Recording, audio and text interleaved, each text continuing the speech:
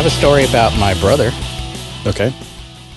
So he's in the Army, and he's actually trying to get out of the Army. Well, not trying to get out. He's going to transition to reserve. And it means he's got to go and find a real job. Yeah. So I guess they have some kind of program where they kind of transition those guys out, and they introduce them to, or they let people come in and try to recruit them type situation. Job fair type of thing? Yeah, something like that. Okay.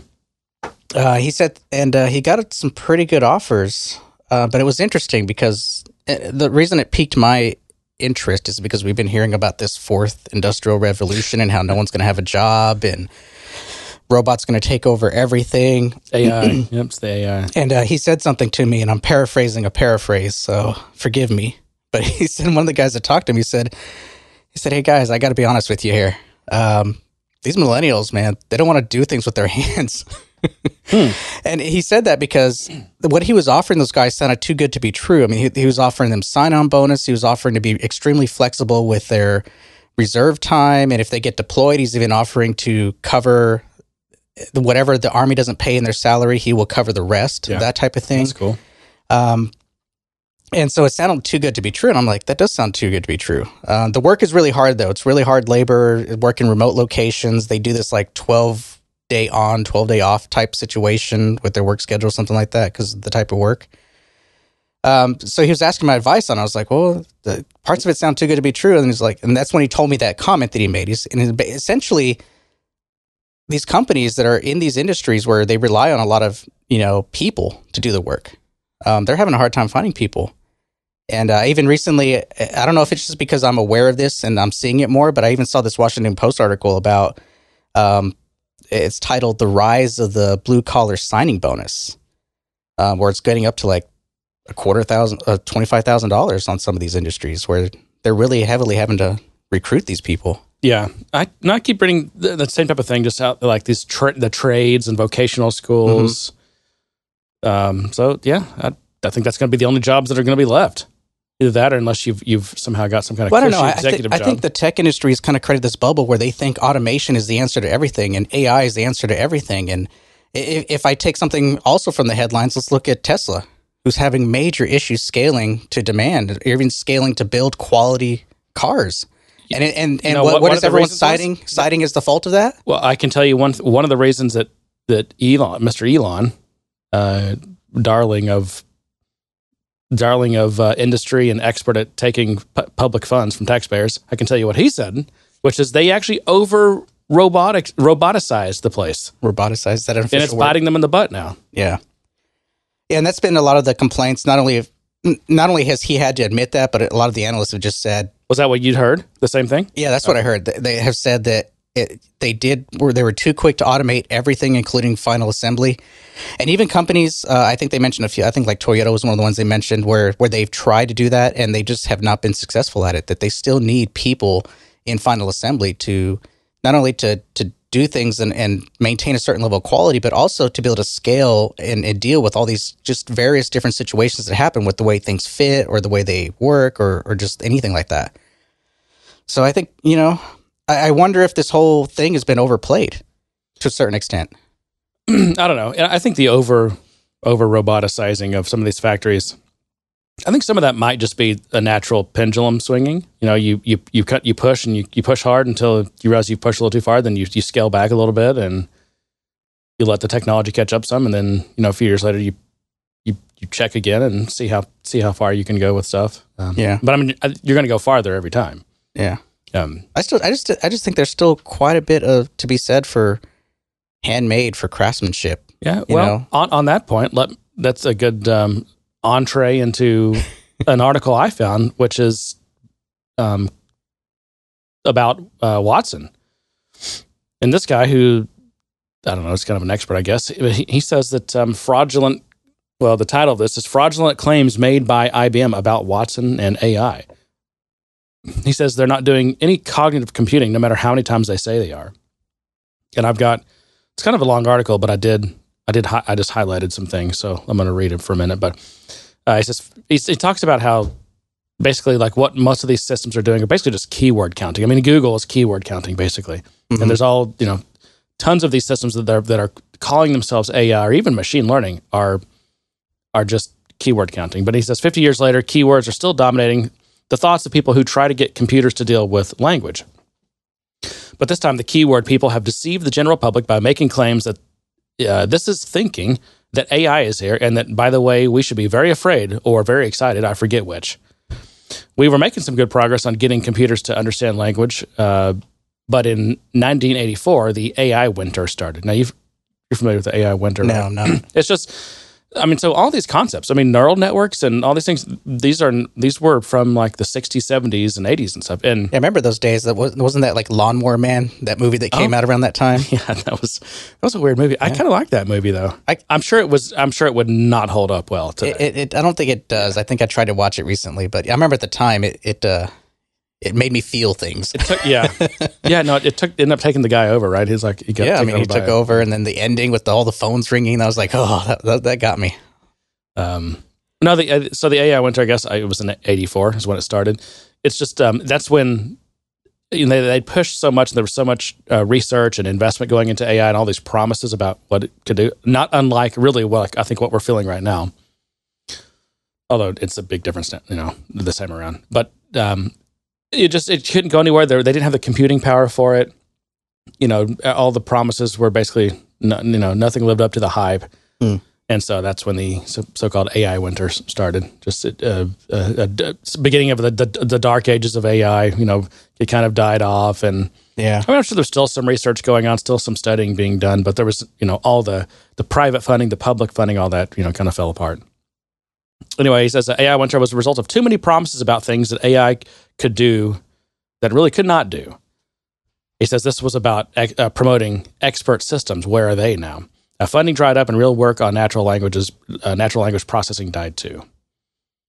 Then he talks about Google for a while, but he says he's not worried about Google though, because it works well enough for our needs. He actually talks about how the thing Google's not AI. It's not even close, because we actually learn how to deal with Google. You learn how to talk to Google. Mm-hmm. You learn how to do searches in a way that it's because it's a keyword counting machine, and it counts links. Well, it's a tool, and you learn how to best use that tool or manipulate that tool to your needs. Google's big innovation was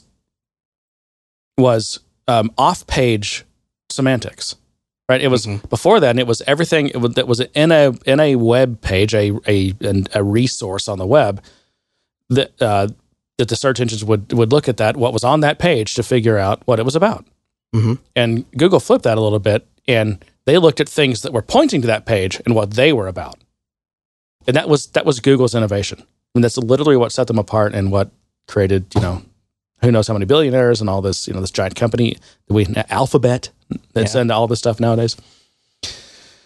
Anyway, okay, I'm going to continue. What I'm concerned about are the exaggerated claims being made by IBM about their Watson program. Recently, they ran an ad featuring Bob Dylan, which made me laugh, or it would have if it had not made me so angry. I will say it clearly, Watson is a fraud. I'm not saying that it can't crunch words, and there may well be value in that to some people, but the ads are fraudulent. And it's got like copy of these ads. I'm not going to read it all, but he says, here's something from Adweek, and I'll just do the first sentence. The computer brags it can read 800 million pages per second, identifying key themes in Dylan's work like time passes and love fades. He goes on, and I'll talk about that. But then his response is, he said, really, I'm a child of the 60s, and I remember Dylan's songs well enough. Excuse me. Ask anyone from that era about Bob Dylan, and no one will tell you his main theme was love fades. He was a protest singer and a singer about the hard knocks of life. He was part of the anti-war movement. Love fades? That would be a dumb computer counting word. How would Watson see that many of Dylan's songs were part of the anti-movement? Does he say anti-war a lot? He probably never said it once in a song. I forgot to pause my crash plane. All right. But another example from claiming, I guess, that this, I don't know, they can understand Dylan stuff. But then he says, but he doesn't mention Vietnam or civil rights, so Watson wouldn't know that he had anything to do with those issues. It is possible to talk about something and have the words themselves not be very telling. Background knowledge matters a lot. I asked a 20-something about Bob Dylan a few days ago, and he had never heard of him. He didn't know much about the 60s, and neither does Watson. You can't understand words if you don't know their context. That reminds me of was it last week when I mentioned that, and I just random idea kind of thought of just in off the cuff, but what if you're using Einstein to tell you, which leads you should go pursue, which companies you should go sell to? Mm-hmm. But let's say there's some legislation that's bouncing around Congress that is going to change an industry. and create a lot of new opportunities and probably kill a lot of old ones. Well, unless Einstein is, which it's not, can make those kind of connections. This is something that like only humans or true artificial intelligence could do, I guess. Right. And there's just so much stuff that like, I even built on your argument saying that because of what you had talked about with what was it, Baptists and bootleggers, that law could be written in a way to say, oh, that's going to help you, but its real intent is to help someone else or do the opposite of what it says it's going to do. Yeah. And so if we're having trouble understanding that, how is the computer going to be able to understand that? And I'm just speculating. Let's say that Einstein does do those types of things, which it doesn't. But where's the proof? Again, I want to know, like, other than just Benioff just getting on up there and Parker and these other people just claiming that Watson's amazing and fabulous and so smart and he's got a seat at their board table and all their executive table. I mean, other than just totally like, I don't want to say fabricated because maybe it's not, but based like unsubstantiated claims. Why would someone trust? Why would someone trust that? Like, give me one reason. Give me any kind of data that shows why I should trust that thing. Watson was on Jeopardy, wasn't he? We're talking about Einstein, but you said Watson. I meant Einstein. I know. I feel like I've said the wrong thing several times now. I meant Einstein. Let's see. Suppose I told you that I heard a friend was buying a lot of sleeping pills and I was worried. Watson would say, I hear you're thinking about suicide. Would Watson suggest we hurry over and talk to our friend about their problems? Of course not. People understand in context because they know about the world and real issues in people's lives. They don't count in words. Wait a minute. So buying a bunch of sleeping pills means you want to commit suicide? Is that a thing? No. So he said, suppose I told you that I heard a friend was buying a lot of sleeping pills and I was worried about that friend. Oh, okay. So sorry, I'm a little slow. And then another Dylan thing. He says this was written by a human. It's actually from another site. But he said, this was written by a human. How do I know? Because Watson can't draw real conclusions by counting 800 million pages of text. Because earlier in the article, he was making fun of them for claiming that Watson can read like 800 million of pages of text a second or something like that. He says, of course, what upsets me the most is not Watson, but what IBM actually says. From the quote above, unlike traditionally programmed computers, cognitive systems such as Watson understand, reason, and learn. And then he kind of wraps this up by saying that he started a company. It was Cognitive Systems in 1981. He says the things I was talking about then have clearly not been read by IBM, although they seem to like the words I used. Watson is not reasoning. You can only reason if you have goals, plans, ways of attaining them, and a comprehension of the beliefs that others may have, and a knowledge of past experiences to reason from. A point of view helps too. What's Watson's point of view on ISIS, for example? Dumb question? Actually, thinking entities have a point of view about ISIS. Dogs don't, but Watson isn't as smart as a dog either. Anyway, he wraps up with, it would be nice if IBM would tone down the hype and let people know what Watson can actually do and stop making up nonsense about love fading and outthinking cancer. IBM is simply lying now, and they need to stop. AI winter is coming soon. So we're due for another winter. Yeah, I think this applies to the kind of the world we live in the Salesforce context with. So I don't think the argument he's making is that artificial intelligence or machine learning, whatever we want to label it, is a bad thing. I think what he's just trying to say is the hype that's built up around it is going to kill itself. That it's more detrimental to hype it in the way that they have been than it is to let it progress and to be honest about what its capabilities are. Well, I guess that brings up the age-old question: should you lie to your customers and promise them things that really aren't possible? And we never see that, do we? In our space, we never see any of that. It's always very clear fact and honesty. well, I mean, how do you sell ice cubes to an Eskimo? I mean, you gotta. I'm sure that was probably not PC, no, but that's very racist of you, John. That old saying. I mean, you have to build hype around something that and make it out to be something that it either is or isn't, or just highlight an attribute so much that it makes you want it. Or is it more effective just to be honest and helpful? And I wonder about that, because I think a lot of us would say, yeah, be honest with me. But I think a lot of us kind of want to be lied to. We kind of want to be told that you're in the right, that what you just bought, you bought it for the right reasons type situation. So I don't know. I'm kind of on the fence. I think it just depends. I think we as humans do like to be lied to.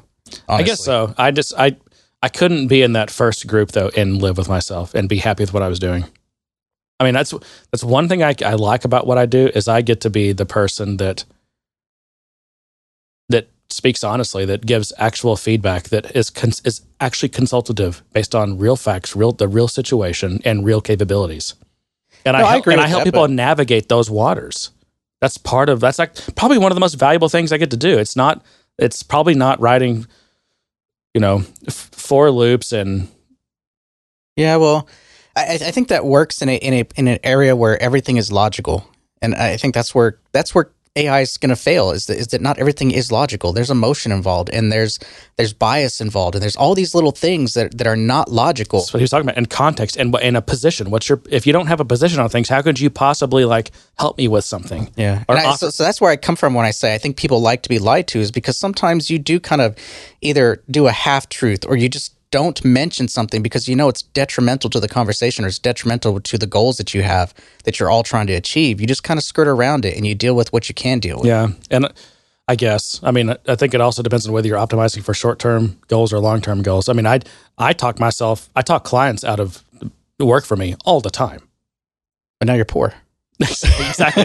So how well is that working out for me? So maybe for your family's sake, you need to do a little more lying, Mr. Ross. No, but in all seriousness, the strategy though is that long term, I'll have more business. I'll build more trust. Right. And I'll have better relationships. And that's a good point to make. I mean, especially in reference to this article about the winter coming, is that, you make all these lofty claims and you claim it can do all these things and people are waiting and they continue to wait and then all of a sudden it never materializes and you've lost trust because of that. Is next time Watson does something great, are people going to be like, oh, that's great, AI is evolving, or are they going to be like, that's another smoke and mirrors? But winter is coming. We know what's coming with it. We can't face it alone. It took me off guard. I know. Sorry. Anyway. No. Yeah. I thought that was interesting. I mean, and I'm not, implying that Einstein doesn't have any capabilities and it's not useful. I think it's probably really useful. And I bet it, again, my theory is that it's mainly just statistics and word counting, and that's, and but it's counting numbers and things. And it's probably doing, multivariable kind of experiments and regressions and t-tests and f-tests and all these kind of things to determine what statistically, by the data, you should do. And I'm sure it's doing those things. That's just not, it's not machine learning. At least that's not. And it's not, certainly, I haven't seen anything that approaches artificial intelligence. Yeah. But man, we throw that word out. I'm saying we generously. I don't want to point any particular people out, but the term AI, that's what we're doing, and it's just It's just not. We're all just hopeful. We're all lying to ourselves. We want to say this is intelligence, but it's not. Yeah. See, we're lying to ourselves again. Right. I know.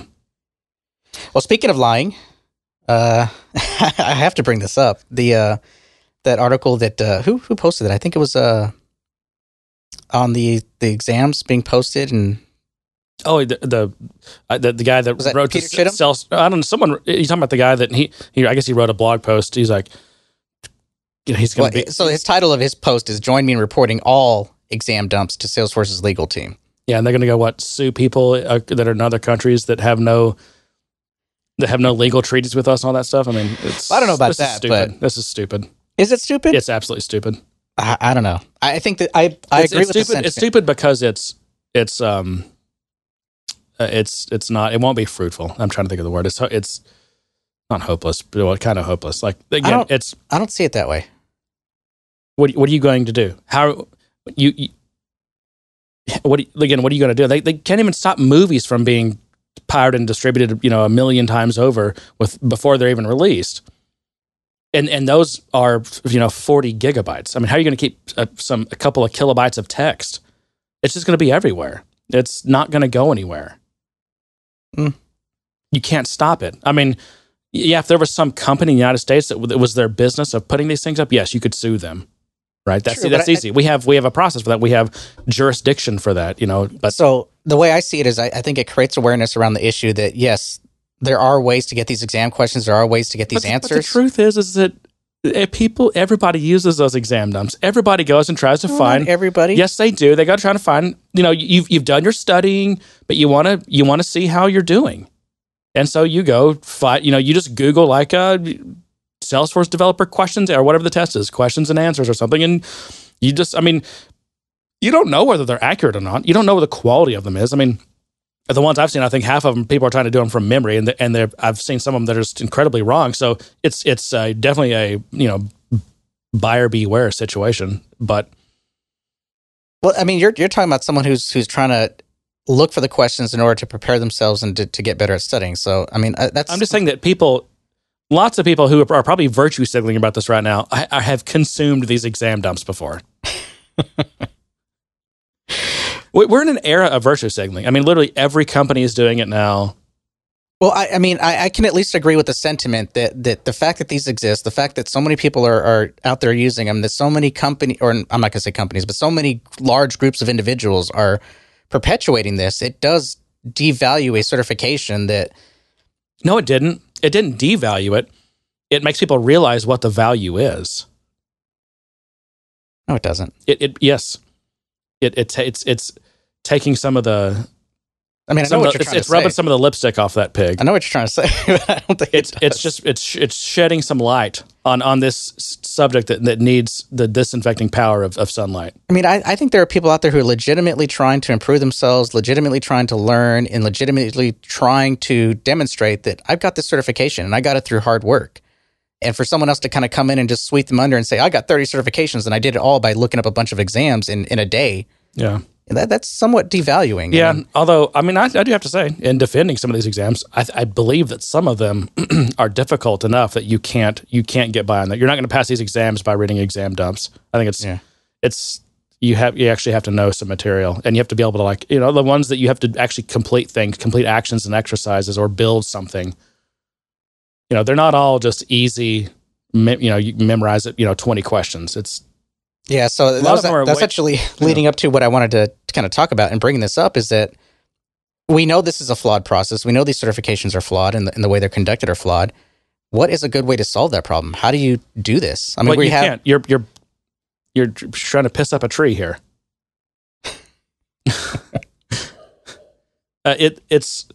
Certifications are only so valuable, which is to say, they're not very valuable for their supposed purpose. They're in a lot of spaces, and I would say like other technology spaces, certifications are usually used for people who are just getting started. Mm-hmm. It's just a way for them to they don't have any job experience. Maybe they've just graduated with. I don't know about that. Hang on, let me finish my statement. Okay. They've just kind of finished, and I can tell you, in the Java space, that's what 90% of the certification used for people getting them was people that just they were trying to get started in a career. They had no job experience, but they had studied Java in college or something, and so they went and got the certification. And at least it's something. It's hey, I was able to pass the certification. Was the exam the most best designed thing ever, and it absolutely proves that I'm skilled and experienced and I can build systems reliably? No, not at all. But it's something. And that's one of the best defenses of Salesforce's program that I've seen too. Is it's something for people who are trying to get started, trying to break into the industry or something like that. It's something to prove that they're not an absolute dum-dum. And I think we're on the same page on that because what I was going to say is, back in the day with Microsoft and their certification program, everyone was supposed to have it. Everyone was being forced to get it. It had to be on your resume, or but you weren't getting it. Which also devalues, just waters it down. Yeah. If everyone can get it, then it's I don't know. I guess it's for example, in Texas is one of these states where anyone who cuts hair has to have a license, and so because everyone has to have the license, it's almost meaningless. The girl that cuts my hair, I've literally never asked her, hey, can I see your certification? I just want to make sure you're certified. I don't care. It's such a low bar. There are so many people with that certification that shouldn't be cutting hair that are horrible. That shows you the value of that certification. It's just not valuable. Other than to say, is this person gonna cut my ear off? Have they had some basic scissor training so they don't damage me? Okay, probably so. But other than that, are they good at what they do? Do they keep up with styles and trends and techniques and everything, I mean, who knows? That certification doesn't tell you that. Are you going to like your haircut? I mean, is it worth the money you're going to pay? That's when people they need to go on their reputation, right? And the word of mouth and all that kind of stuff. That's how things should work. That's why we have LinkedIn and resumes and people do reference checks and things. I mean, that's certifications. It's only so valuable, which is to say, probably not real valuable. Now, some of them are hard. I'm not sitting here I'm not trying to devalue certifications that people have. Some of these certifications are hard, and I probably couldn't pass any of them. At least not right now. I'd have to go study. I'd have to go read the exam dumps first, like everyone else did. Some of them are hard though, and you can't just read do a couple trailheads and go pass the test. It's more than that. It's harder than that. So, do you say a person's their most valuable in terms of a certification, like right after they pass it? Because after that, their knowledge starts to. I don't know. I mean, I've heard people, and I won't name any names, but I've heard people say, especially some of the people that have a lot of certifications, that they've, I don't want to say fallen victim to that. They have experienced that where they study up to get a certification. Maybe they even failed a couple of times, but they finally pass it, and they don't use any of that material. So they pretty much it's like cramming for a test. You're using the brain cells in the wrong way. Like it's not the right process for long-term memory storage. I feel that way a lot, and I wanted to bring that point up as well because I look at some of the stuff my kids doing in school, and I'm like, I kind of remember doing that. I remember having to do that. I remember having to know that particular fact. I could not tell you what it is today. I couldn't tell you some historical date or something that my daughter is having to learn right now, or some math algorithm or something that I'm supposed to know. And I'm like, I don't remember how to do that because I don't use this. I don't do it every day. And I feel that happens. Like when you get to a certain point and you've done all this work and you've gotten this certification, it doesn't stop there. Your education doesn't stop there. I mean, the fact that I can write a hello world doesn't mean I'm done. I need to stop learning how to program because I already know everything. Yeah. And the really valuable stuff that you learn through experience, through building things, through actual work, just on the job stuff. Again, and even the hard certifications, I mean, the certification is either to prove that you learned the baseline, or it's kind of a recognition. Like, we'll think of like the technical architect one, right? That's one that's, I don't even know if you can study for that. I mean, you may be able to kind of, but it's really more of a recognition of all of your knowledge and experience and your wisdom that you've built, not through studying for tests, but through building real stuff. Yeah. And that's why some of these I feel like are a little different. They're not your MCSC or your Java, whatever the Java one is, or those are, these ones that pretty much everyone can get, and they're super entry level, and there's some that are different with Salesforce. But I mean, it really devalues, I think, the certifications when you've got guys who have like 18 or 20 of them. It's like, or the stories where like they got 6 or 7 certifications in a week, and and before that week started, they hadn't even studied anything, or and they fully admit they don't have any experience in the areas of the test, or back when the developer exam was not really a developer exam, it was like, I passed the developer exam, I'm not even a developer. It's still not. The new one that transitioned to, it's still not a developer exam. Yes, it is. It's a citizen developer exam. We have to forget. We have to use Salesforce's redefinition of terms, not the actual, well-known definition of terms. Yeah. Well, that was an unintended diversion to report the fraud, but yeah, I mean, it's pointless. It will get nothing done. It will achieve nothing. It will make the certifications no more or less valuable, and that information will be no more or less available than it is now. Into that, I say. Yeah. and didn't the, I don't remember who this was, but didn't the person whoever started this, whatever, they didn't get a response from Salesforce's legal? They sent something in and they just got no response. It's like, yeah. I mean, look at how many, arguably these exam dumps help Salesforce sell more exam fees. Like, more people have the confidence and willingness to take the exam. So it's probably not in Salesforce's interest from some perspectives for them to even close these exam dumps. But in other perspectives, they're advertising that. I mean, hire someone who has a certification so they at least know what they're doing. Because some of the exam dumps look really accurate, and it's like, well, how do they even get this? And so, who's to say Salesforce isn't seeding some of these exam dumps? You don't know. I mean, again, it potentially could benefit Salesforce for those to be out there. Speaking of LinkedIn, Yeah, we have some I got LinkedIn invited news. to some weird site. And I wanted your opinion on I it. suggest enabling your proxy server before you go to this weird site, John. I wanted your opinion on it. Okay. Your honest opinion. Because I kind of want to do it, but the other part of me is like, I'm a very private person. I don't think I want to do this. It's a site called Doc.io, so doc.io. And so its big thing is it uses blockchain, first of all. So it's using blockchain, so that's the big buzzword for it. But what it's trying to do is be this central repository for all your profile information. And so as you access other sites that are partnered with it, it shares that information with them, and you have full control over what they can see and what they can't see and all those kind of things, as a way to get around the fact that places like Google and Amazon have all these proprietary data stores of your data, and you can not do anything with it. You can't restrict or remove access to it. So anyways, I think some recruiter invited me to it from LinkedIn. Like they blasted their whole definitely don't do it. They blasted their whole LinkedIn network. But I thought the technology was kind of intriguing. It's kind of like what was that, Gravatar, where like it was kind of like that. You had your picture and a little bit of your base profile information that would get shared, and you wouldn't have to do all that form sign up stuff. Don't click on anything that a contingency / third party recruiter sends you. Well, I didn't click on it. I saw the technology and went to the technology site directly. So yes, I'm with you on that. Again, so I don't know. What do you think? Turn about your that? proxy server on, open up incognito mode, and then. But do you think it's safer? And then take a shower after you're done.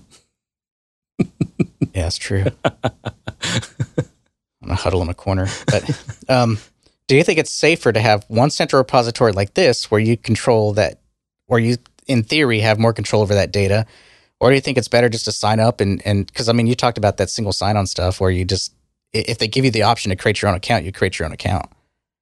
Yeah, I always create my own account. Yeah. I really see this as a leak. I mean, they try to portray it as this way to kind of centralize your data and have more control over your data, but I'm like, really? Because that's actually what I don't want. Yeah, it seems backwards. Like they try to make it sound like it's increasing your privacy, but to me, it's going backwards and decreasing your privacy. Of course, because it's actually collecting more information, just your profile information. It's collecting, a bunch more information. Yeah. From what I read on how it works. So I don't know. So your advice is don't do it. Don't do it. Well, John, I guess SAP had an earnings release recently, and they're, I don't know, some headlines came out of it. One, they're selling a lot of cloud, just like Oracle is nowadays. Supposedly, I think they said they hit $1 billion. Oracle recently had to scale back their cloud sale numbers, didn't they? I don't know, but anyway, SAP says they're doing like I think $1 billion a quarter in cloud or something like that. So that's nice. Not bad, I guess. But I think the news that caught my attention was, do you remember when? Sort of it reminded me, and I don't have any clips. I wish I did. I'm sure there's some gems in their conference call. But you remember the conference call? There was one in particular where, I mean, just the whole thing. It was surely it was Benioff. It was probably Mark Hawkins or his predecessor, and then I'm not sure if Ken Block was around at the time or not. But you keep saying Ken, it's Keith. And it's Ken. It's Keith. Ken Block. Look up Ken Block. Okay. Keith Block. Look up Ken Block. Okay. Your kids will like him. Rally driver? Yeah. And he partners with, he's sponsored by like Monster? Yeah, Monster and some of these other whatever, like X Sports or whatever, or just like adventure type brands. But they make these, he's done like probably 10 or a dozen of these really well produced videos where, like the one of them that was my favorite was it looks like they shut down San Francisco somehow or another. I don't know how, but rides his rice burner into San Francisco, and it's just like, say that, Jeremy. Is that racist too? It's all racist, I know. But no, he's like, and he does all his stunts, and he's jumping things and peeling out and doing all. He's like, and he's got one of the little brakes that he can just control his peel out. Those 3-wheeler brakes? Yeah, pretty much. So you can do your drifting. It's like an adult trike. Is that what they were called? Yeah, they're tricycles, yeah. Anyway. No, they're big wheels. A big wheel, thank you. Yeah, trikes are not the same thing. No, you can't drift on a trike. You can only drift on a big wheel. And no, back to the where I was going with that is they, on this conference call, they just could not stop talking about Oracle and SAP. And I actually put that clip together of them just saying nothing but Oracle and SAP over and over and over. And the clip lasted like 3.5 minutes of just them saying Oracle and SAP. I think I remember that. I'll see if I can find that. But anyway, now we have the reverse. And on this conference call, the SAP CEO, whose name is Bill McDermott, could not stop talking about Salesforce. Mainly that they've discovered, I think, here's my interpretation, that they have lost ground on CRM. It's as if maybe they don't pay attention to the Gartner Magic Quadrants. Maybe they haven't been paying their subscription. That's what it is. That's what it is. So they haven't seen, like, for the past 5 years that Salesforce has been in first place on the quadrant for CRM, and SAP is number 2, actually. But anyway, so SAP is preparing to launch a new cloud CRM at its upcoming Sapphire event in a bid to overtake the current market leader, Salesforce. So this is a quote from McDermott. So-called cloud CRM is nothing more than overpriced software running on first-generation SaaS architecture. This is probably why we have so many have responded so eagerly to SAP's recent statement about a new vision for CRM. They know change is coming. We are coming. Wow. I know. Yeah, people love change. I know. They love uplifting their entire system and business process and do it all over, again, spending hundreds of thousands of dollars. No, I was going to say, that doesn't sound expensive at all. On consultants. Yeah, no, they just love it. They love change. Yeah. He says, basically, we're going to rebrand. It's just a rebranding. Basically, we're going to rebrand the whole CRM category. Like, hey, Salesforce does it. I know, exactly. We'll rebrand it and call it new. Exactly. I mean, it seems to be working for Salesforce. It's going to be a massive movement at Sapphire, and we're going to show every customer that they can be a best-run business by running SAP, and no longer do they have to be relegated to an outdated sales platform with complex integration layers trying to get that data out of the CRM, out of the ERP system. So in other words, it's really hard to get to integrate with SAP. So just use our CRM. Integration's hard, and if you're working with a system that isn't a full ERP system, it's only like, say, a CRM and marketing system, you're going to have to do a lot of integration. MuleSoft, right? And with SAP, because they are HCM, ERP, financials, CRM, marketing, commerce, all that. They have it all. You don't have to do integration, which of course is... That's a lie. It's not true. You might have to do as much integration. No. But that's going to be... That's what system is best of breed on everything, on all those fronts? No one is. No one? Yeah. So you're still going to have to do integrations? Well, no. Or you just have to live with the fact that you're not going to get best of breed with everything. Oh, so you turn into an SAP fanboy. No. I'm saying, well, I've said about myself. I mean, what's Salesforce best of breed on? Like that. No, I'm just saying you have to be a brand fanatic to go, this is my brand. I'm an Apple guy, so I use nothing but Apple. Yeah, no Android. Like if you wanted best of breed CRM, like the best experience for salespeople, you'd probably go with like Pipedrive or one of these other things. It's not Salesforce. Salesforce is not your best of breed CRM, but that's not their value. Their value is the platform and the integration between the various pieces. To me, that's what it is. I just saw that they tried to make a plus out of a slight to me. Yeah, it could be. But I think you're going to see more of these competitors digging at Salesforce simply because they bought MuleSoft. Well, their insecurity show. That's going to show at that's what exactly. Well, no, I think Salesforce buying Oracle did that. Perhaps Salesforce buying MuleSoft was showing their insecurity. They're worried about the fact that if you're going to run Salesforce for CRM and marketing and support, maybe too, right? Throw everything in there. That you're still going to have to do integrations between your financial system, your HR system, your ERP system. And so, well, crap, we better buy something so that we can have a better story about having an integrated platform. So this is predictable that we're seeing this, and I think we'll see more of this. There was a time when a market leader was dominating in CRM. It was said that they couldn't be disrupted. Well, let's be clear once again. We want CRM. That's what he said. So, who's saying we want CRM? Bill McDermott. But he's saying, Bob McDermott. Oh, he's saying that as a company, they want to own CRM. He wants it. They're not going to just sit there and let Salesforce run away with CRM anymore. Yeah. We're coming after you. Don't they have enough money to buy Salesforce? Probably. They probably just haven't wanted to. I mean, SAP is pretty big, right? I don't know if they could still buy Salesforce, but I mean, maybe they could. But certainly in the past, they could have made offers, and maybe offers were made. We don't know. Can't prove a negative, John. Okay, so I think I'm going to get in story mode here. Let's talk about Apple first. I had that lower on my list. I don't know why, but yesterday I just, and I don't follow this stuff really closely, although I probably should, because Apple is the one company that I actually own direct stock in, and for me, quite a bit. Like it's probably too large of a percentage of my portfolio. Apple Are they about to buy it back from you? They are buying a lot of stock back, which is the reverse of what Salesforce always does. Salesforce is always diluting their shareholders, and Apple is what's the opposite of diluting? Concentrating? Enriching. Apple is, and they've been at this for a while now. I mean, they just announced, well, let me back up a little bit. So yesterday, I saw, there was a lot of articles, and there actually, it's kind of been this lead up of there's been a lot of anxiety about Apple. People are really concerned that their iPhone numbers are going to be really flat. There's a lot of speculation that iPhone 10 is just not sold well, and that a lot of these other markets that were supposed to be providing some growth just aren't coming through, China being one of them. And so I guess was it today or ended yesterday? I don't even know, actually. I think it was yesterday. I've been so out of it. But I came in this morning, and I'm seeing the news, and I'm looking at my little, Yahoo Finance thing that's showing me that Apple is like way up, and I'm like, oh, what's going on here? And they just, they had a good quarter. I mean, it wasn't super amazing, but it proved all that concern was not true at all. Moderate growth in iPhones, whatever. But I won't go into all that. But I did love picking out just these little nuggets, little nougatories, as I like to call them. Little pellets. One of them is Apple's profit is $1 billion a week, like net profit. They net profit $1 billion a week.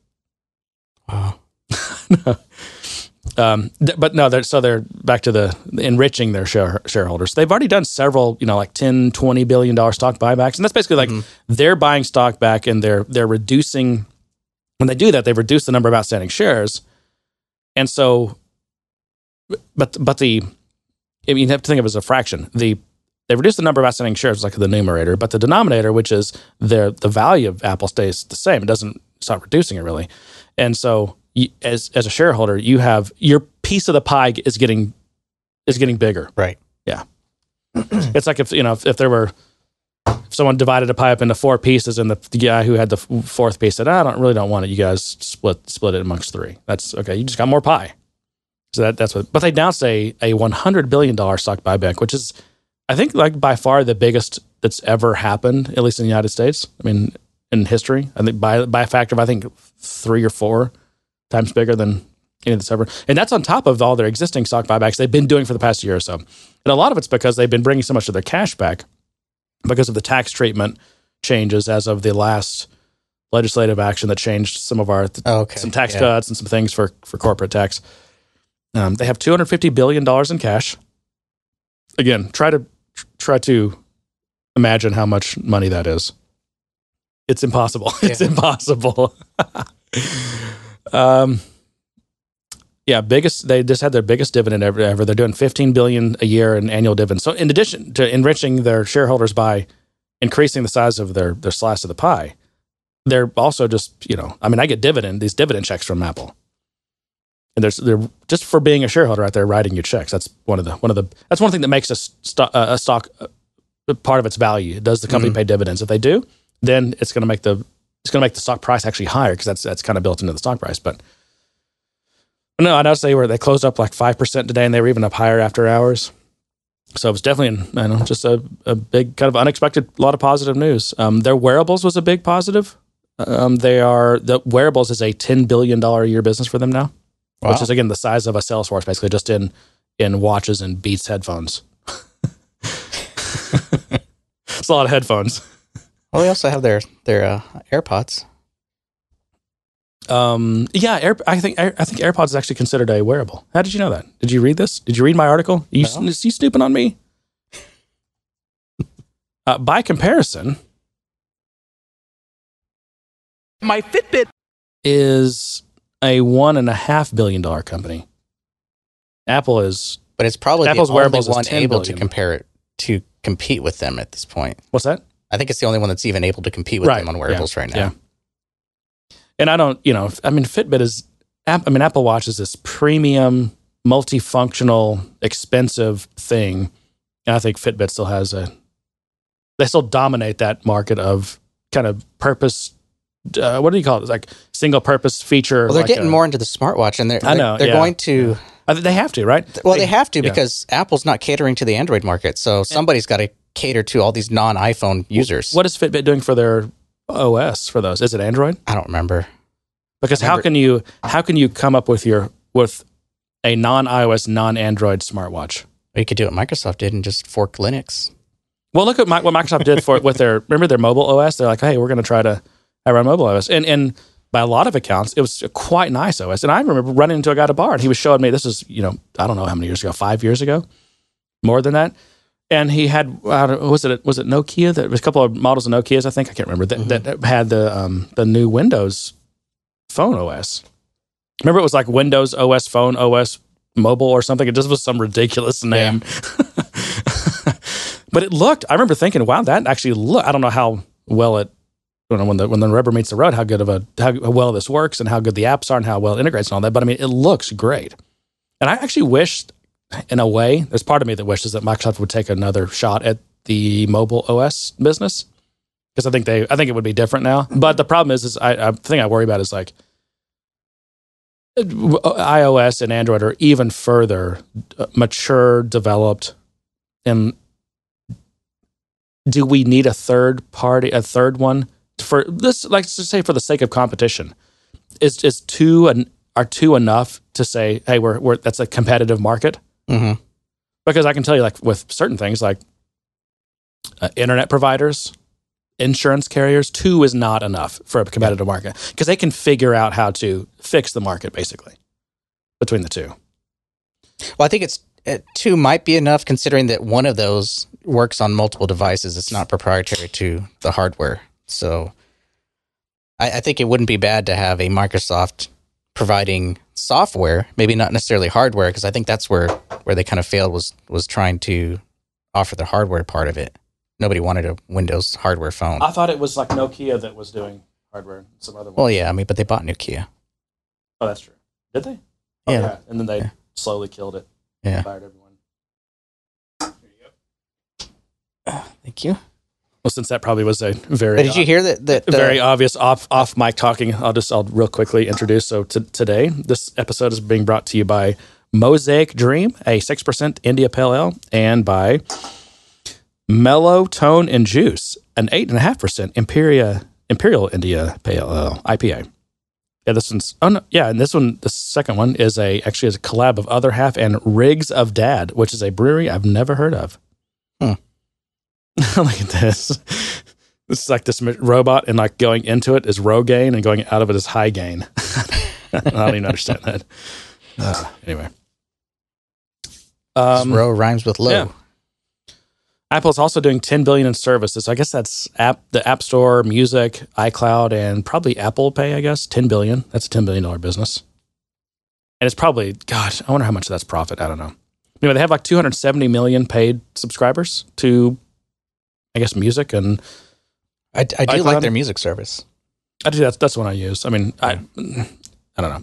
If I wasn't pretty well bought into the Apple ecosystem, I'd probably use like something else, Spotify or something. But Apple Music's fine. I actually tried and paid for Spotify and a few other services, and I just did not like the selection.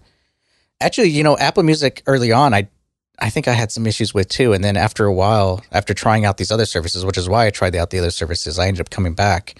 And I think that was right around the time when they kind of expanded the whole music library and the catalog and the way you can share that with your family. I think that's what really did it for me. Yeah, I think we're on the sharing thing. Yeah. It's much cheaper. It is. Yeah. And especially for a family where everyone listens to different things and you don't technically buy anything. You don't have to. I mean, you could, but you can just, you're part of this sharing plan, and there's a song and it's available on this network. So you just click play. You're not actually having to buy it. So when my kids want to listen to something, I'm not spending tons of money on music that they're going to throw away in a few weeks because they're tired of it. Yeah. Well, this is actually a good segue into one of my other things I want to talk about, which is kind of more of a story-based thing, kind of news, but it's not really news anymore. But it's that Crash Plan is going away. And they announced this about a year ago. Well, their consumer service, their home plan. Yeah, I think you mentioned that before, yeah. And so we've been on their family plan. I just looked, and I've been a customer since, I think it was 2010. So we've been on their family plan since 2010, and I think it's probably part of the reason why they're exiting this business. I think we pay $5 a month for a family plan, and that lets you back up, I think, up to 5 devices. Now, we only do two, my computer, my wife's computer. But there's some things about CrashPlan that are really good. One of them is that it's just a really high-quality solution. It does like block level backup. So, like, for example, if you've got a giant file, let's say a SQL, you got some SQL log file that's 50 gig, and like a little part of it gets changed, it'll just back up it breaks things up into certain size blocks, and it can just back up that one block. It's really smart about that, and it ties in the OS and gets file system notification changes, so it doesn't have to do like dumb scans of your entire file system to see what files have been modified, which is not even actually a reliable, because that's just metadata, and actually programs can change those to be whatever they want. Right. So, and they're so that works really well. It just works well. It just works really well. Turns out it's more customizable than almost all the other solutions in terms of like what you're actually backing up. So you can, like, for example, is it Backblaze is the one that it defaults to backing up everything, and you have to tell it what you don't want it to back up. Well, in the cases of like, I've read stories where people are like, I just want to back up these 2 directories, but I have to literally go through and block everything else if you want. It's an opt out, not an opt in type of thing.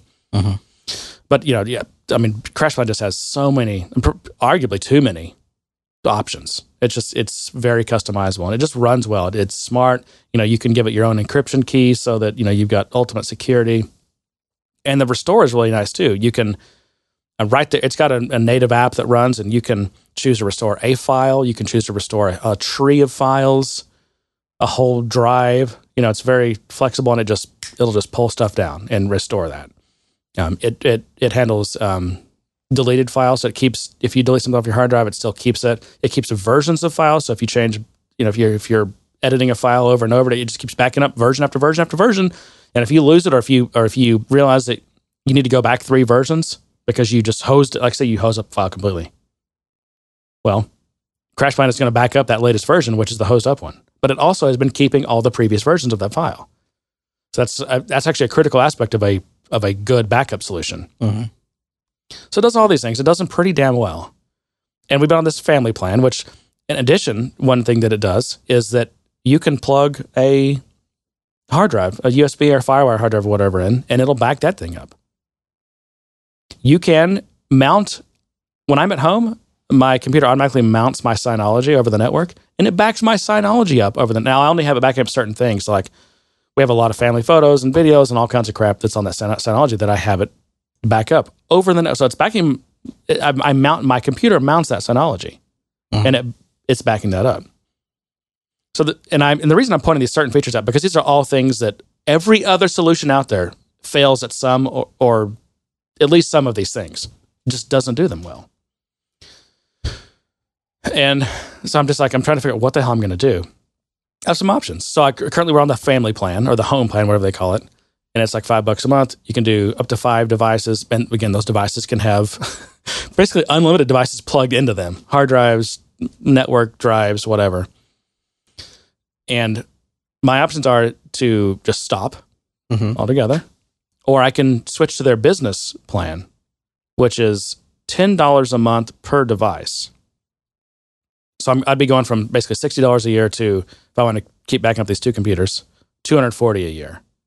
So or you can just 4x, back everything up to your Synology and just back up that 4x increase.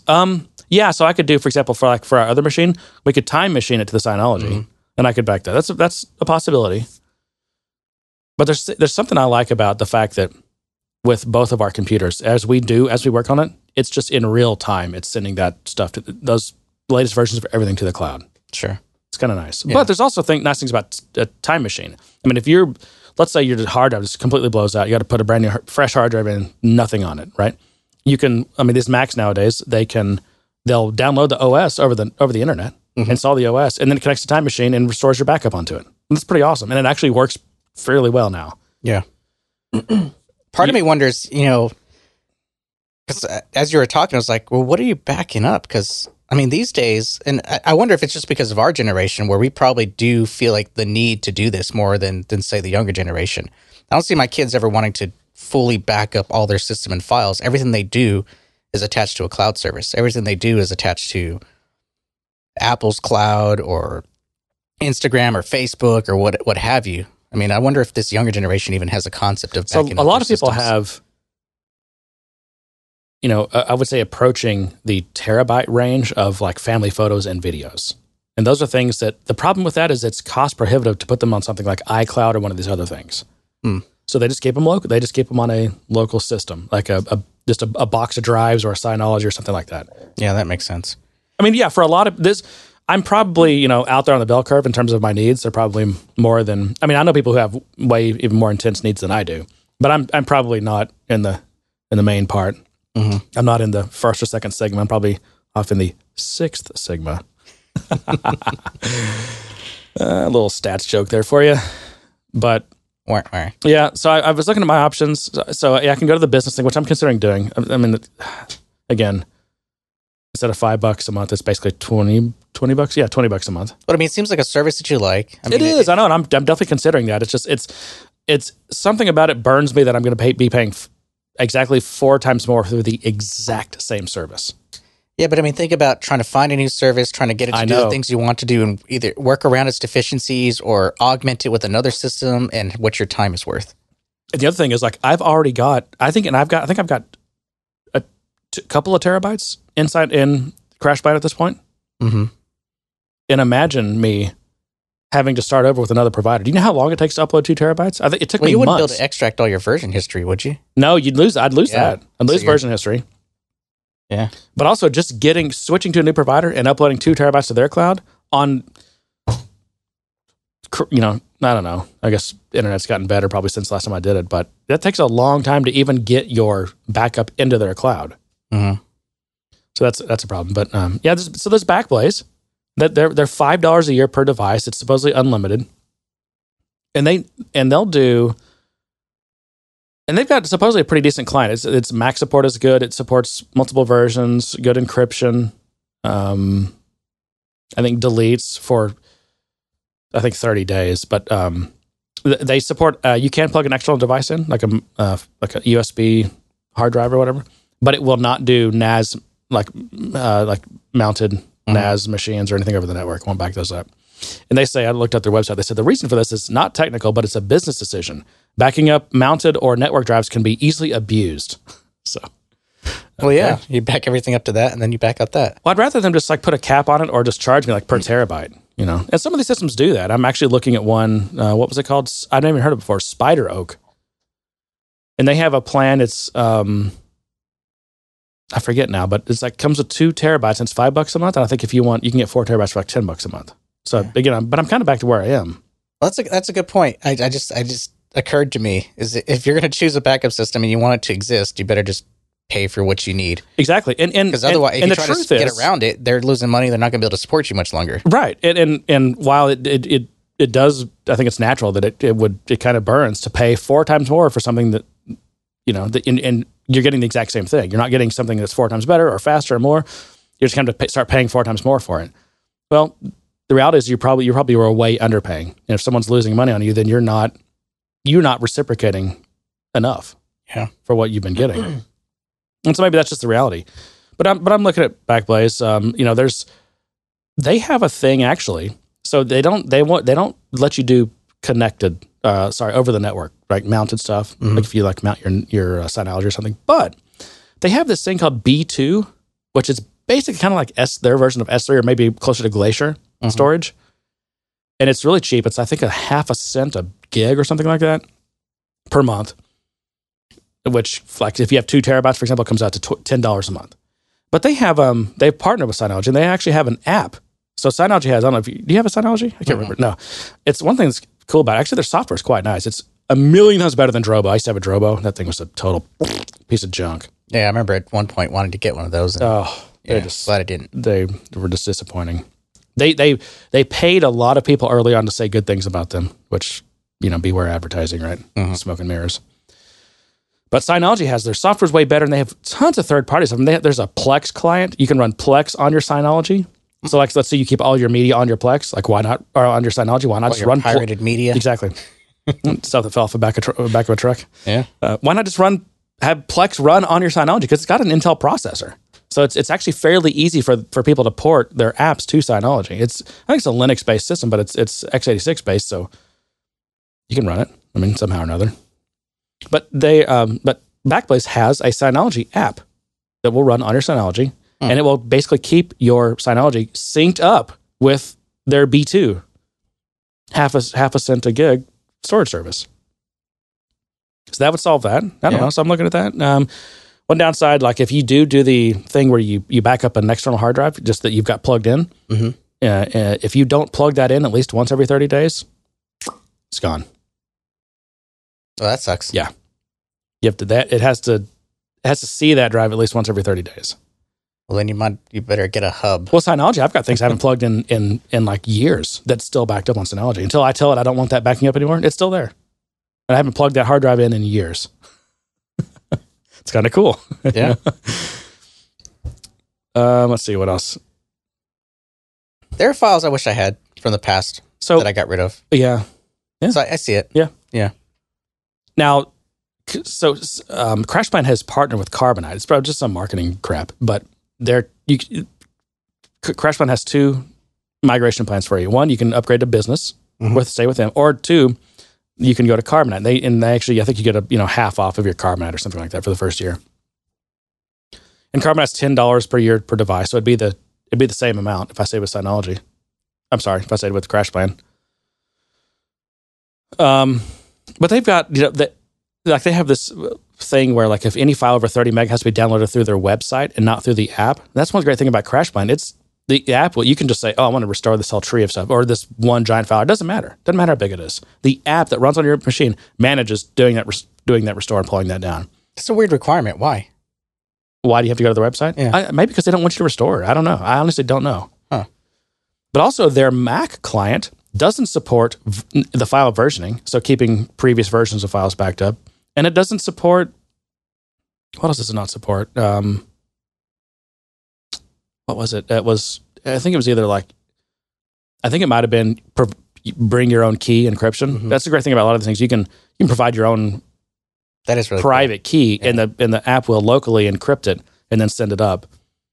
And there's, and of course, the thing you got to watch out for is if you lose your key, you can't go to CrashPlan and then say, "Oh, I lost my key, but I need you guys to go ahead and get me my backup anyway. I need you to restore it for me." They can't. Yeah, but the nice thing is if the CIA comes knocking, they can't get it. Exactly. Because they have all that sensitive information you're hiding from us. Is that where your blog is stored, by the way? Maybe so. Shh, not supposed to say anything, John. Now I'm going to look at this thing, SpiderOak. I'd never heard of it, but a lot of people were it was ticking all the boxes in terms of like the flexibility they needed and the security, and it's not unlimited, but it's like the first tier is 2 terabytes, and I need to look at what I'm backing up. I may be able to fit within that. That's a lot of data. That's a lot of personal long-term data storage. I think on my Synology I've got 6 terabytes. See, to me, it's like hoarding, and I don't like hoarding anything. Like, but it's so cheap nowadays. I will go through my house. I'll periodically go through and start throwing stuff away. Now, there are times where I wish I hadn't thrown that away. But at the same time, I'm like, my life isn't over because I don't have it. But my Synology box is still this small box. I just, every once in a while, when I need more storage, I'll just pull like a 4 terabyte drive out of it and replace it with like an 8 terabyte drive. And it does all the rebuilding of the whatever it does. I just don't know if I need those bits. Those bits are not critical to my life function. But they're also not taking up space. Yeah, but I don't need them. Yeah. Well, that's just your personality coming out. That's how you are. I know. It's hard for me. I like to get rid of things. This probably should have been after show stuff anyway. But did I tell you I injured my thumb just by working, like basically working too much? So I've been super busy. Oh, you told me because your keyboard position. I hit a record, I think. I worked more last month than I think I've ever worked before, which is not a good thing by any stretch. No. And I've just... Except financially. Even that, I don't even know if that... I don't think it'll be the most money I've ever made, which is the sad part. But anyway, I realized that when to hit these command keys, I've really bend my thumbs twist in under my hand, and they just stay there. And I think I have a hand injury now. I set off my computer all weekend because of this. And when I came in Monday, it's still hurting. And so I've been having to I've been kind of retrain myself on how to type. Now I'm much slower. Yeah. I'm much slower now. I mean, I can normally type 120 words a minute. Now I probably can't even do 80 right now. But I'm trying to keep my thumb straight. So when if I want to hit like Command R, I kind of have to like keep my thumb straight. But I have to shift my elbow. So you're very much a person that likes to keep your hands on the home Yes, keys. and that's the thing. My hands stay on the home row; they don't move. And I've shown Sarah this too, and she was saying, "Well, I keep my thumb straight." I'm like, "Yeah, but when your fingers are moving all up and down the keyboard when you do that to try to keep your thumb straight." Yeah, and I don't do that. I was trained, and I trained myself to keep my fingers on that, and that's part of why I'm such they a trained you on fast some typer. bad habits. Well, Mavis, hey, I learned from the best. Mavis speaking. I did too. I spent a lot of time with Mavis. Yeah. Because I wanted to get better, and it was the app of the day. She was your best friend, wasn't she? She was. She filled that hole in your life. Yeah, for a while there, she started to become my girlfriend. I was like, "Hey, Mavis, what's for dinner tonight? What do you want to eat?" Oh yeah. She always made me decide, though. Damn it! I know. Well, some things never change, John. But anyway, so no, I'm having to retrain myself on how to. And what's today? Wednesday. I started that Monday. And every day it's getting a little better. That's but good. I feel like this is one of those things. It's a combination of working too much and age. Like I mean, I'm 40. I'm going to be 41 in like Gosh, a few such an days. old man. Actually, not too I long. know. Right? I know. And it's just. By the way, Jeremy's birthday's coming up, everybody. I feel Next these week. things catching up with me. I cannot do things I used to be able to do. Yeah. Now, in some ways, I'm forced to work smarter, which is actually, I think, a net positive. I think I work more efficiently than I used to. Something to be said for just blowing through. Well, it's I've shifted my quantity versus quality of my work, but I'm kind of forced to. In some becoming a craftsman. ways. That's it. Oh, anyway. No, I do move my fingers around a lot. I noticed that after you said that, I tried to figure out how do I use the keyboard, because I have the same keyboard you do. And I noticed I completely move my hands everywhere. They don't sit on the home row. Yeah, and it really bugs me when I watch people. And I even have some bad habits. I have fingers that cross hemispheres. Oh, yeah. Yeah. The only ones I'm not super consistent on is I think there's a couple of the number keys that are in the middle that I will hit with a different hand depending on what else is going on. Mm-hmm. But other than that, I'm very consistent in my. When you watch me, and my hands don't move at all. Whereas I watch other people and they're even typing correctly in that the right fingers are hitting the right keys, but their hands are still moving all over the place. I'm like, what are you doing? It looks like you're. That's just the way I prefer to It's like do you're it. playing piano over here or something. It's like I was going to say, pianists do that. guess so. It works for them. It should work for us. But for me, I try. I do rest my hands, and I do have a palm rest, but I try not to rest in the palm rest. I feel like ergonomically, my hands should be raised and have the ability to move around. Well, these keyboards are horrible for ergonomics. I know, that's why I want to change it. I actually want to get one. Because I have that palm rest, but it raises my hands too high, and that's such a low profile that I end up having to just stop using it after a while because it forces me to have this unnatural position on my hands. Stop looking at my finger position. You do kind of walk around like that, Just throwing my gang signs. Yeah. Well, John, do we need to get to those? What did we get? Do we get emails or reviews? I forget what we pushed off from last week. We do have reviews that we pushed off. We do have a and which we should not ever push off reviews. We should read the reviews. Yeah. We got to do reviews, man. Because that's like the ultimate sign of, I think of giving back. That's a way that people can easily just say thanks. And so we should always acknowledge that in a prompt fashion. I agree. Let's do it. I apologize. And I'm talking so that John can. You're vamping. Get his stuff together. All right. So this review. This was back in April. These are both back in April. Which is a whole 2 days ago. I know. I was going to say. I feel like I'm saying it like it was ages ago, but it was just last month. So this one is from Kip Winger 777, titled "Great Show, Really Entertaining." And he says it, or he, she, it, they. Sorry. Z. I don't know. Good mix of development, industry information, and humor. In parentheses, dad dev jokes, of course. Yeah. A lot of dad jokes. Yeah, a lot of dad jokes. Unfortunately, we're old. I'm proud of my dad jokes. That's part of dad jokes. I use them with pride. Yeah. If my kid eye rolls on me, I know I've done my job. Right. If you've embarrassed your kid in front of their friends, then yes. Oh, I love doing that too.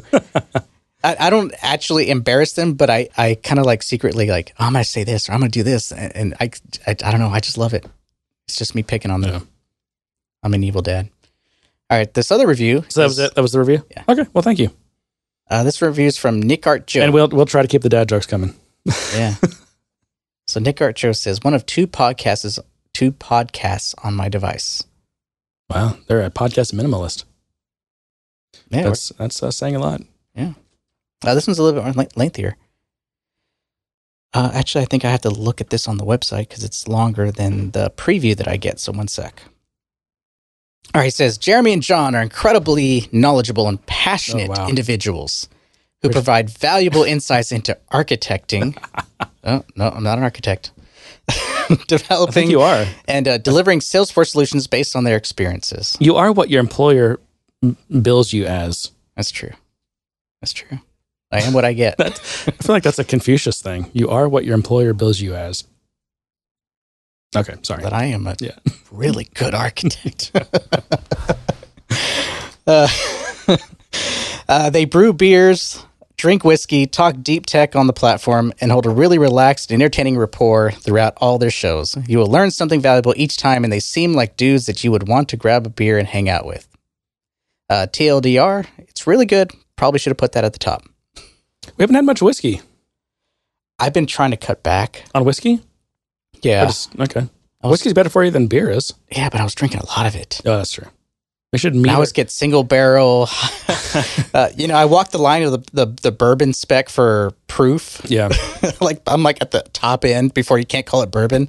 We should get one of those things that meters your pour and then limit it to 2 cork pops per episode. That'd make Chuck happy too. Oh yeah. Plus people complain. You're triggering him with your people cork complain, pops. and so now I'm self-conscious about popping the cork.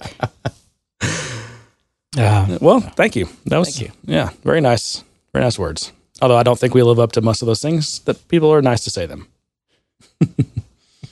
By the way, you also, listener, Good Day Sir Army member, you can also leave reviews. At this time, unfortunately, we're only accepting 5-star reviews. So if you have anything less. I didn't mention what those were star-wise. I think they're both 5. Yeah. So we have a question from the community. Okay. Really apologize for this one because this one came back a while ago.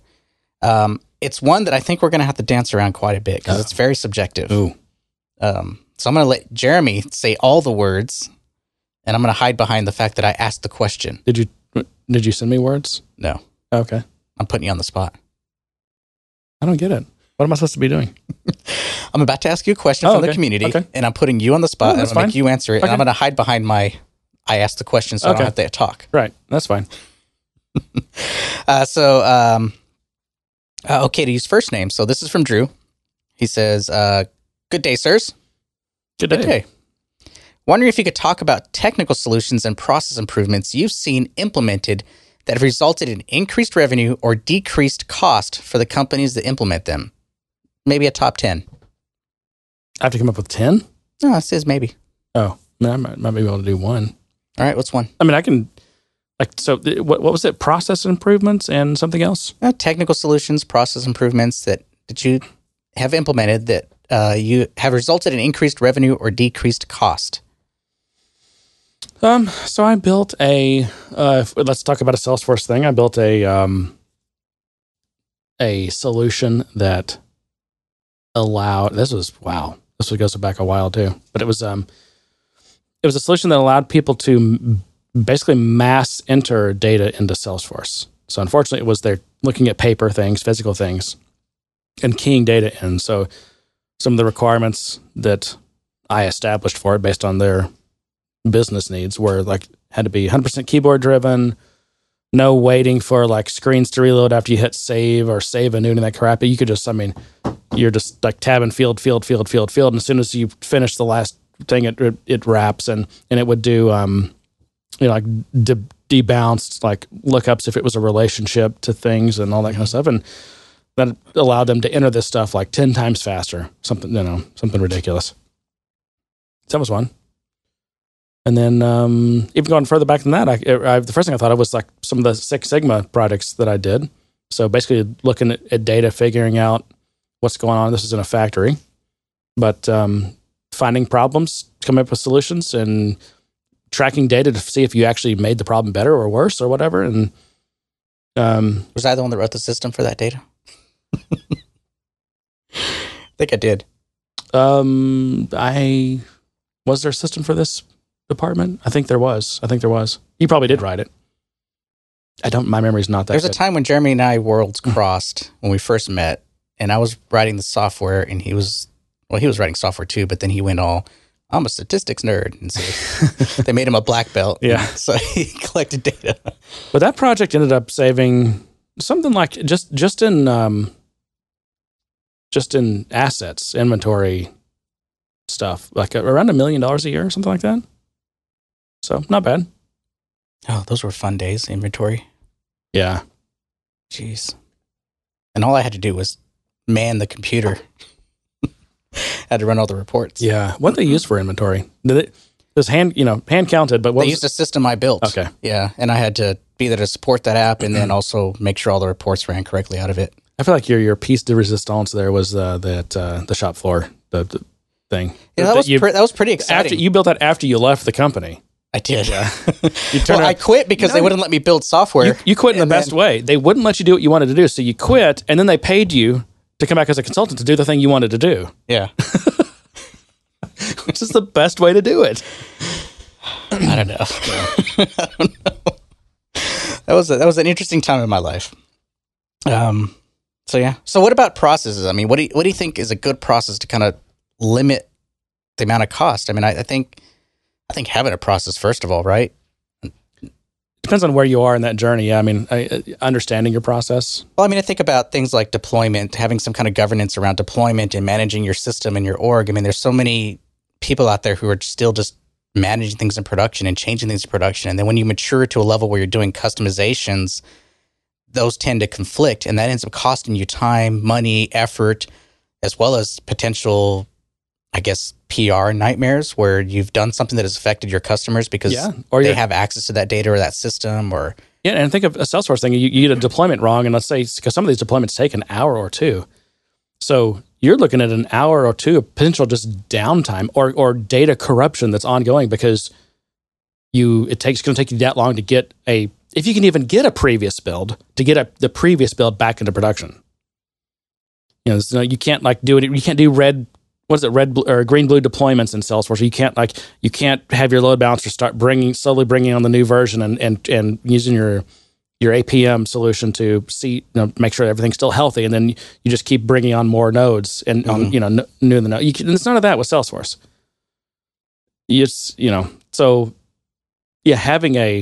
I think that's a great example of it. I mean, having a process that is as reliable and repeatable as possible for like deploying into Salesforce is hugely valuable. I think, unfortunately, it's way too many companies don't understand this, and it's one of the things that I struggle just to try to educate. And I mean, I've had some good successes of converting clients, and they at a high level understand it, but then over the course of time of implementing this and getting all the kinks worked out, they then finally see it, and then they can actually start realizing that value. Yeah, the problem is sometimes it's hard to measure. Well, because I think when it comes to certain things like that, and I know I feel like I'm going off topic, but it sounds like it's more work to put that governance to kind of do all that upfront work to decide how you're going to deploy, what you're going to do, the contingency, all that kind of stuff. You're creating all this work of documentation or procedure planning and everything else. And it sounds like more work. It sounds like it costs more money. Well, there's a cost to it. And that's why, I mean, actually, I think it's a good idea to run an exercise run some numbers and see, well, this will... Do we think Kaizen? Yeah, exactly. Speaking of manufacturing world. See if, because you don't want to spend, a bunch of people's time on implementing some solution that actually ends up not saving you anything. So, yeah. And I think that's probably one thing that probably is a stressor is if, when you are kind of working out these processes and working out how you're going to manage things is testing it, running it through, having some way to measure its performance to see whether or not it's actually doing anything for you. Right. And, excuse me. There's some times where I think it's obvious, like you're just obvious wins. Or, I mean, there's projects when I'm just like, okay, we're going to do continuous, like we're going to have automated deployments. We're going to have a continuous build that's running tests when we commit stuff, and that's just how I'm going to work. And that's just is what it is. I don't need to run more tests to know that's a good way to work, and that's how we should work. But isn't there something to be said for having data to be able to kind of validate your assumptions? There is, and there's an easy part and a hard part of this. It's easy to track, for example, like how many successful builds you have, or how many successful production deployments versus how many failed production deployments, and it's easy to figure out how many automated CI builds have run, how many tests do you catch, how many failed tests do you catch ahead of time because you have a full CI run, before production, all that stuff, right? You can track all those numbers. What's hard to quantify is the effect, the business impact that has. Yeah. I mean, are you a business where an hour of your org being down or messed up would cost you $300,000 in sales? Are you an org that people are just not even going to be in the office at that time, and otherwise it's not being used, so it doesn't matter? I mean, these are questions you should kind of have an idea on what the business impact is going to be. And I've got small clients who, after 5 p.m., nothing happens. And so it's the risk. What's the risk of something going wrong? Yeah. And I think that's a good point, because I think the scale of the problem matters too. The context of the problem matters. I mean, there are plenty of small companies transitioning from very small to medium to even large scale that have done so much and done really well, being profitable, doing a lot of manual things, running things on Excel. And they've surprisingly done really great. They've done great enough to be able to buy Salesforce and hire a bunch of expensive consultants to implement it for them. So I'm always reluctant to be critical of people that use Excel for things. And Excel's pretty badass in a lot of ways. Yeah. And it's still way better than anything else out there for certain types of tasks. And to throw some shade at AI, I mean, people do some really amazing things. I mean, they can communicate and they can do some things and they can make some hard decisions and they can scale much better than computers have been able to. Yep.